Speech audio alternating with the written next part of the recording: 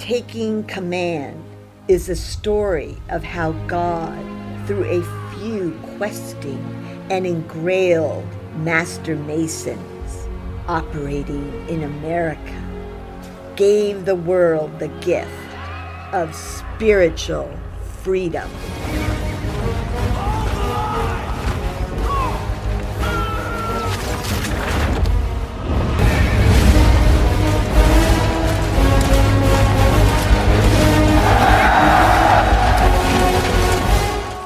Scene 117. Elizabeth and the general board their ship with the dawn.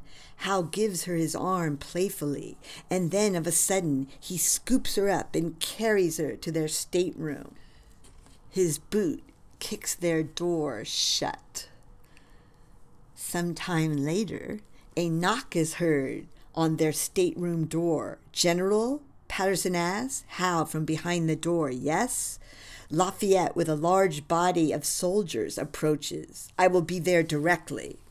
Cut to officers gathered. Howe, Cornwallis, Grant, Patterson, Gray, Clinton, Mackenzie, and Balfour. Ah, the boy wonder, Lafayette, making another move since Brandywine. Howe laughs. Yes, why not? He will be our guest of honor at dinner tonight. I may have relinquished my command, but this sport is too enticing. Let's see. Grant? Grant steps forward. Not too much drink last night? Never, sir. Chuckles are heard. You will leave directly with your 8,000 men and encircle the boy. Grant, make sure Lafayette does not see you. I want him. Word has it he has the second sight, so be extra careful. Gray, you will worry the left flank, and Clinton, you and I will keep the boy amused in the front. Howe takes in Clinton. Any discussion needed, General Clinton? Clinton with a true smile. None now, General Howe, or rather, Brethren Howe. They shake hands in fellowship as the others cheer. Turn out, men. Let's bag the boy and invite him to dinner. Fancy French wine on the Frenchman. Scene 118. We see General Howe and Elizabeth on a rise above the harbor, where his ship, the Andromeda, waits. They sit in her carriage. His horse is tethered to the back, and 6 officers wait at a distance. Of course I'm afraid for my life. Impossible, E. You will have guards at all times. That's not what I mean. It's us together, William. You see what I see, and know what I know. No, what I want to say is, you love God in the way that I do. We feel him together in everything. And now, without you, utter loneliness. E tries to control her tears. My love, I know. And beautiful women in London will surround you while I only chance it with you. E, what is beauty without your rare raised-up spirit, my little girl? It is nothing. Elizabeth, my love, only your soul filled with boundless delight inspires me. I would die for you over and over again. My love, your joyous self is everything to me. Please, never doubt me. Don't you know our souls are entwined? I have sworn this to God by my Templar oath.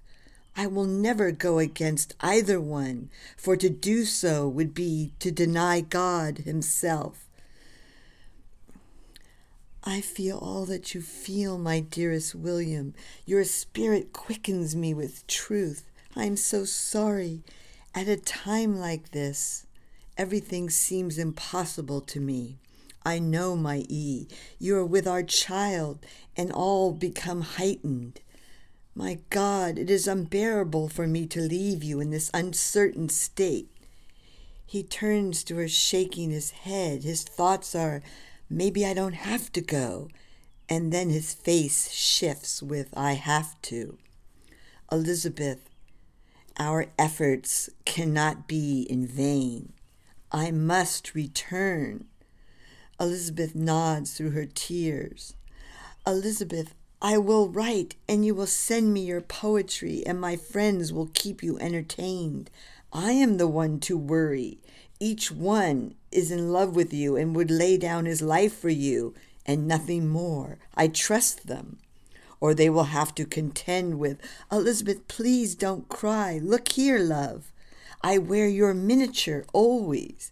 Howe takes from his bosom a chain with Elizabeth's likeness inside of a locket that he opens to show her. She is ecstatic and renewed. No one will ever see this but you, my love, ever. Oh, William, you are ever my true St. George.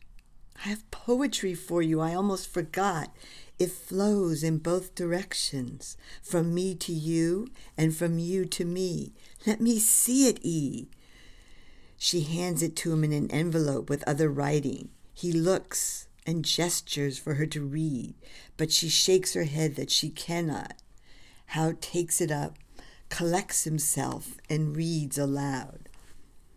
My eyes will always sweep across the sea, searching for your sail, and I will see it in every snowy seabird's tail, in every misty breath of ocean whale, in every puffy cloud blown round by distant gale, in every cresting wave I'll see your sail. His head remains bent over it as he tries to maintain what he cannot. Then Howe, who has been holding back, wells into tears. My love, I miss you already, but I am... My hero always, says E. Go now, I will be brave. No, not yet. I must hold you again. He carefully encircles her and they kiss as though it is the last time. As he holds her, he wears a look of, why am I leaving? And then we see I must, as resolve sets in. You mean so much to me, Elizabeth. I would rather stay here and never go back than part from you. But I must finish my mission and report back. Only then will I absolve my name that needs no pardon. For our son's sake and ours and those connected to me, I must do this. It is expected. Keep yourself safe, Elizabeth. Be cautious. Patterson and Ella will watch over you. I love you, Elizabeth. Never doubt my love. He says, I will. And one day you will see my sail, and our son will be aboard with me. He looks at her, and they both cry as they hug. Then he wipes his tears, steps out of the coach while putting her poem in his pocket.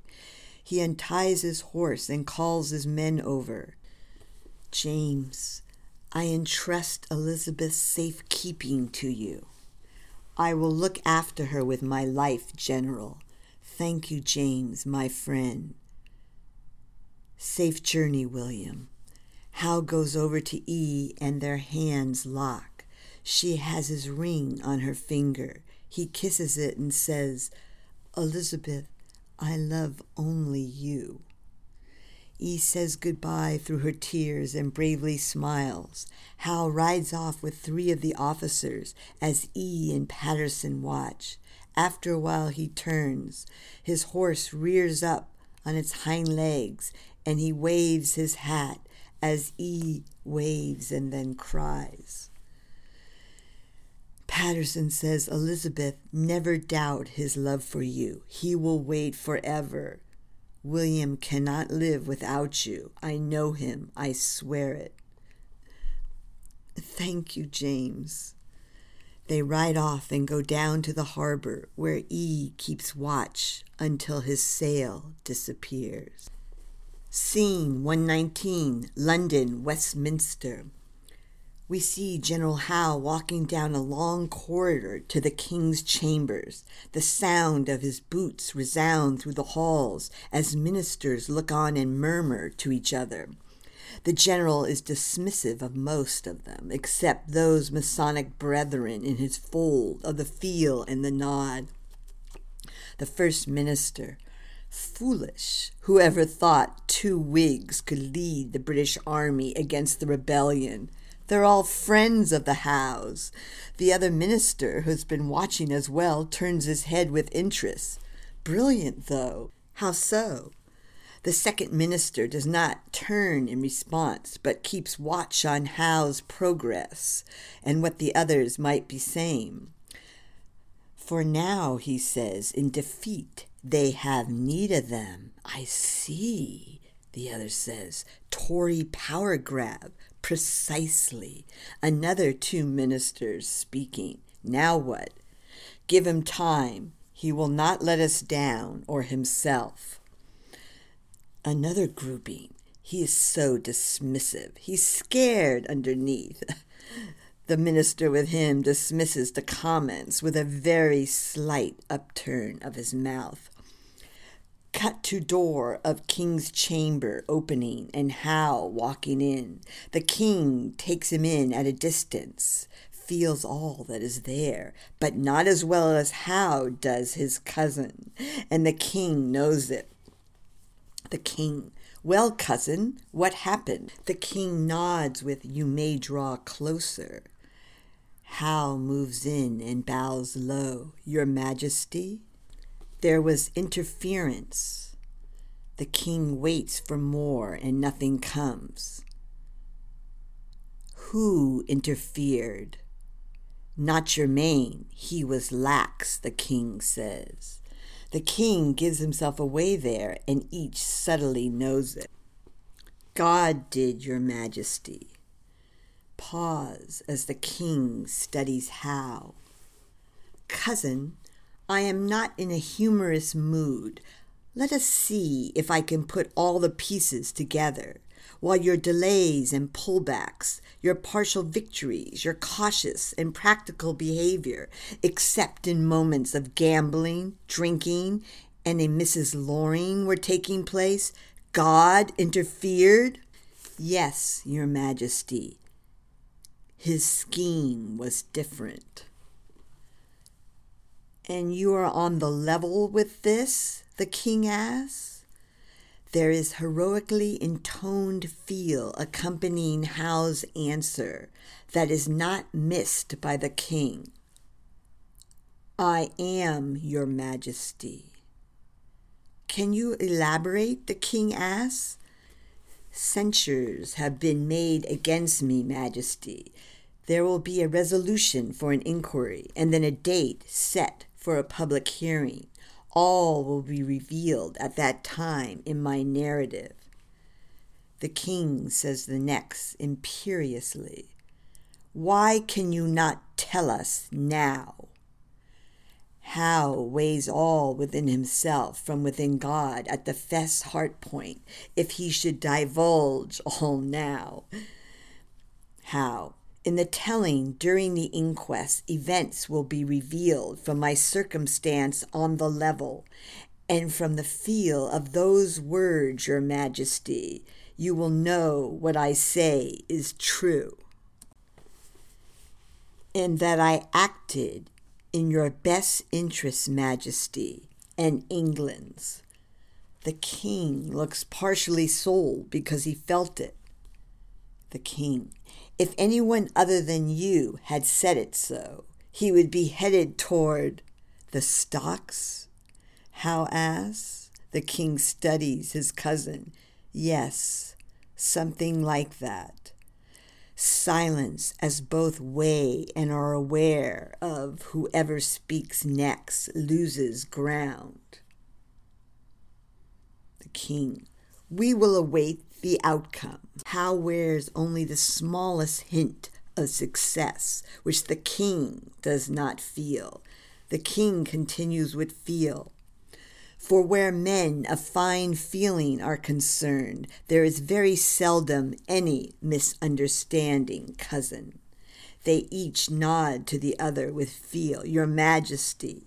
Howe bows low and continuously as he back paces out the door. As Howe's door closes behind him, there is a knock on another door. A lord of the king's privy council comes in and bows low. Lord Thurlow, my liege.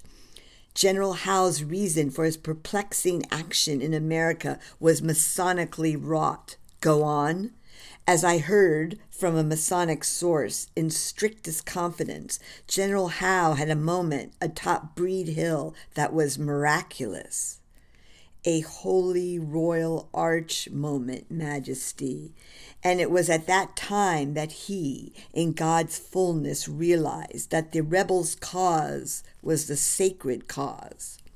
The king. Sir William has rebelled against me? Thurlow. May I, your Majesty? The king sits with yes for the Lord to intuit. Thurlow. As General Howe told General Lee, whom he considered both a traitor and a deserter, that Britain was the mother country, that you, sir, and the Parliament are forms of the supreme power. The king nods. The Lord continues. And the supreme power is absolute and uncontrollable, and that all resistance must consequently be rebellion. The Lord waits for the king to nod and then proceeds. And then, Sir William said, God is the supreme power, the source and master architect of the universe. The king sits and ponders. What think you, Thurlow? My cousin is ever on the level. Is there a reason to doubt his motive now? Thurlow.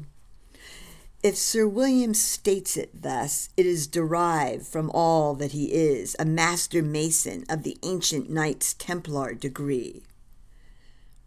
The king.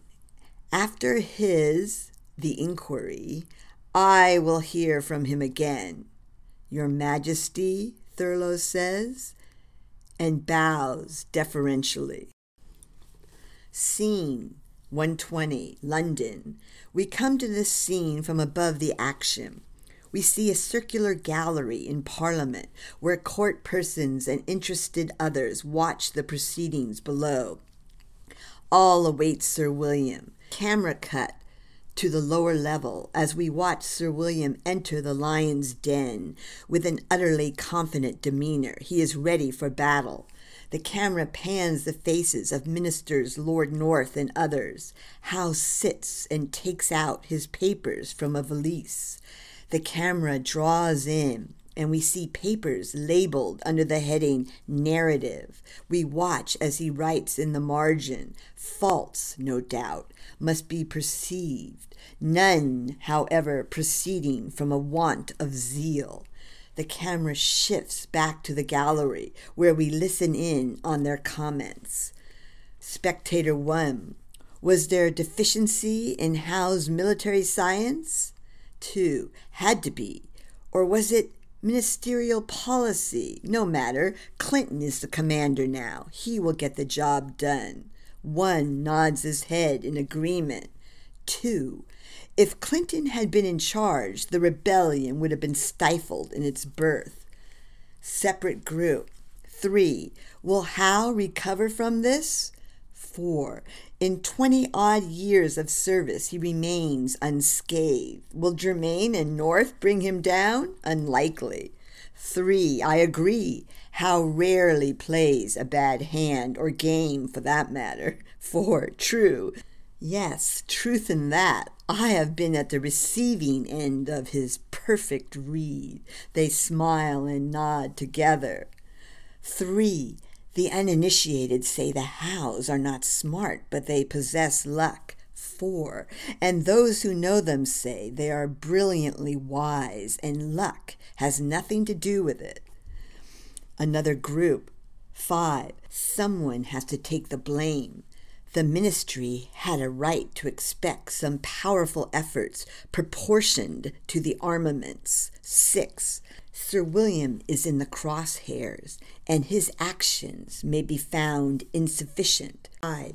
True, so many of his vigorous sorties should have decided this matter. Who will testify for the ministers? 6. Clinton has the most complaint, and Lord Percy, good friend of the general, but something happened while Percy was on Long Island, and he resigned. 5. Before Rhode Island I heard, and Percy will not testify, but that is a conversation for another day. What about General Gray? 6. Possibly Gray. I too remember hearing something a while back that he was not entirely behind the Philadelphia campaign. Camera cut to the floor where a door opens and we see Minister Lord Germain enter. Howe studies him as he walks to his seat. Germain sits and a standing courtier calls the room to order. Germain: Sir William, you may proceed with your narrative. Howe rises slowly with measured movement and heroic confidence and reads his prepared statement. Many are the censures that have been passed upon me. The misrepresentations and false arguments of my enemies have made a deep impression upon minds too prompt to decide, whilst ignorance of the true state of facts has left the unprejudiced in doubt.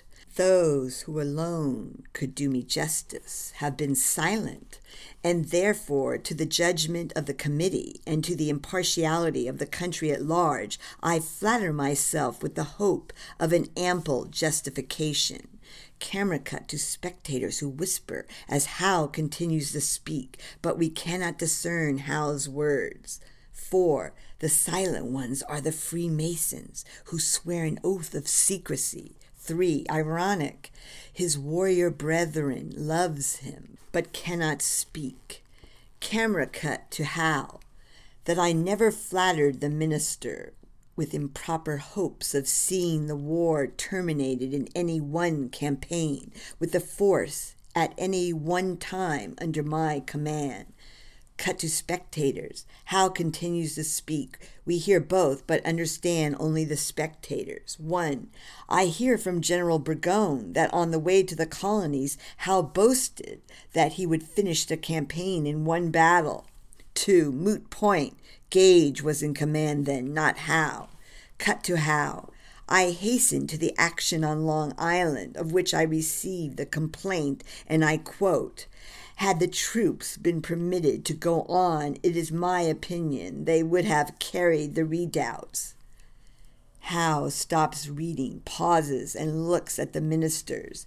He says his next lines with a general's gaze at Germain and then North, who show they know nothing. I am at a loss to know from whence it has been supposed that carrying the lines would have been followed by the defeat of the rebel army. On the other hand, the most essential duty I had to observe was not wantingly to commit His Majesty's troops where the object was inadequate. Cut to spectators. 3. What is he really saying there? 4. Brilliant. Howe is passing information to the master masons in the room. 7. That's it. Howe saw too much bloodshed and became cautious. 8. The hero of the heights does not become cautious. A cat does not shed its stripes. It comes to him and he whispers to himself, "He found our cause to be not adequate, not God's." 7. Pardon? 8. No, nothing. Cut to Howe reading. On the 28th of October, the engagement in New York, White Plains, took place. It has been asserted that, by my not attacking the lines that day, I lost an opportunity of destroying the rebel army. Camera looks at the ministers, who are not buying this, and the gallery can be heard chuckling. Camera cut to Howe for a moment, who stands there assessing his intuition from within. Then his eyes brighten with wisdom as he weighs if he will say what he wants to say, which is what just popped into his mind. The committee must give me credit when I assure them that I have political reasons and no other for declining to explain why that assault was not made. Now there is silence, and Howe waits like a good gambler for his meaning to weigh in upon them, as they think if he means masonry or some reason truly political. He feels out their indecision and then continues on in complete control, not reading from his script.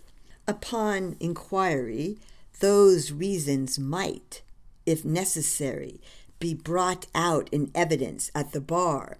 If, however, the assault had been made and the lines carried, the enemy would have got off without much loss.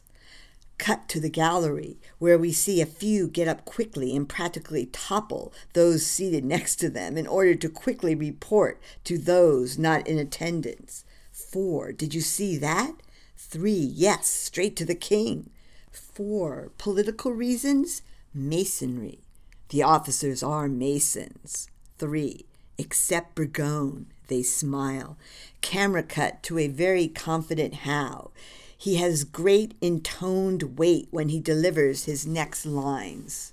4, sir, though some persons condemn me for having endeavored to conciliate His Majesty's rebellious subjects, taking every means to prevent the destruction of the country, instead of irritating them by a contrary mode of procedure, yet am I, from many reasons in my own mind, that I acted in that particular for the benefit of the king's service.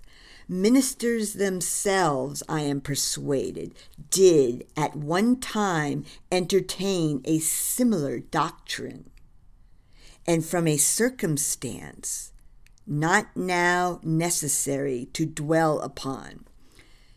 Camera cut to Ministers Germain and North's faces. They cannot believe what they have heard. Germain turns and whispers something to his aide, who walks out to report. Cut to the gallery, where 2 lords of the king's privy council, Halifax and Suffolk, are seated. Halifax says the next slowly and with weight. Circumstance, source. He had God's reason in this. I am sure of it. Suffolk. Yes, quite. Sir William is justified. Masonic secrets will not be revealed in evidence at the bar. Shall we? The Earl of Halifax says. They leave. Camera cut to the king with the privy council, Halifax, Suffolk, and Talbot. The king. Sir William told me he was on the level, and that we would be told what went on later. The king looks to Halifax. Halifax. God was involved with policy, Majesty. General Howe must have realized the sacred cause was America's and not England's. More than half of our ranks thought that to be true from the beginning of this war. It seems, Your Majesty, that General Howe saw English masonry through to the end. We see the king prepared to ask something of Suffolk, but then, because of a sudden remembrance, his head whips back to Halifax with a speaking look. You heard me before. Halifax nods, and the king smiles. The king looks to Suffolk, who speaks next. I would not doubt the general's purpose in this, Your Majesty, or Lord Admiral Howe's. The king looks to Talbot. Your Majesty, my counsel is to call off this inquiry. Masons will stand with Sir William and God. Anything else? The king asked. Suffolk. The information I only just heard now seems relevant. Lord Germain's fair copy of his letter to General Howe has been lost. There is no record of it, and thus there is no evidence of a clear and explicit order given to General Howe to march toward General Burgone up the Hudson to Albany. And while in the gallery, I also heard that Germain's officer at the War Office, a Christopher d'Oyley, has resigned. The king's look of disbelief turns into, that will be all, as he smiles at Halifax. Lord Halifax, Please stay a moment, Your Majesty. They are alone. Your thoughts, Halifax. Ingenious, Your Majesty. William broke through the foul and ugly mist, and did imitate the sun. The word, Halifax? Yes, Your Majesty, the word. The general saw masonry through to the end. Ingenious scheme. Divinely wrought? Halifax nods. Through God's open vessel, the king looks with Howe. Your Majesty, brethren, if I may, the king nods. It is not our stars, but through ourselves, perceiving the sun within through feel, that enables us to become other than who we think we are. Masonry through to the end, is it, Halifax? He nods. Halifax. Not equity and advancement, Majesty, rather individual good works toward Templar levels of perception will see us home in our center. Halifax pauses as the king takes all in. Halifax. Your Majesty, Sir William is one of the few who knows how to redeem God's time, when his attention becomes circumspect as he maintains observance of God at his center X through flowing feel. Pause as the king thinks it over. And the crown shall reward he who dared and had the genius to contrive for the glory of God. What think you, Halifax? A future seat on our Privy Council for England's friend and perfected son, Sir William Howe? Cut back to the floor where Howe is reading. Had it been afterward judged good policy to turn the plan of the war into an indiscriminate devastation of that country, and had I been thought the proper instrument for executing such a plan, ministers, I presume, would have openly stood forth and sent clear, explicit orders. Ambiguous messages, hints, whispers across the Atlantic to be avowed or disavowed at pleasure would have been paltry safeguards for the honor and conduct of the commander-in-chief. Howe pauses and looks at the ministers who seem powerless. And, sir, if the House of Commons or any other individual member shall have any charge or accusation to make against me, I declare myself ready and willing to meet it.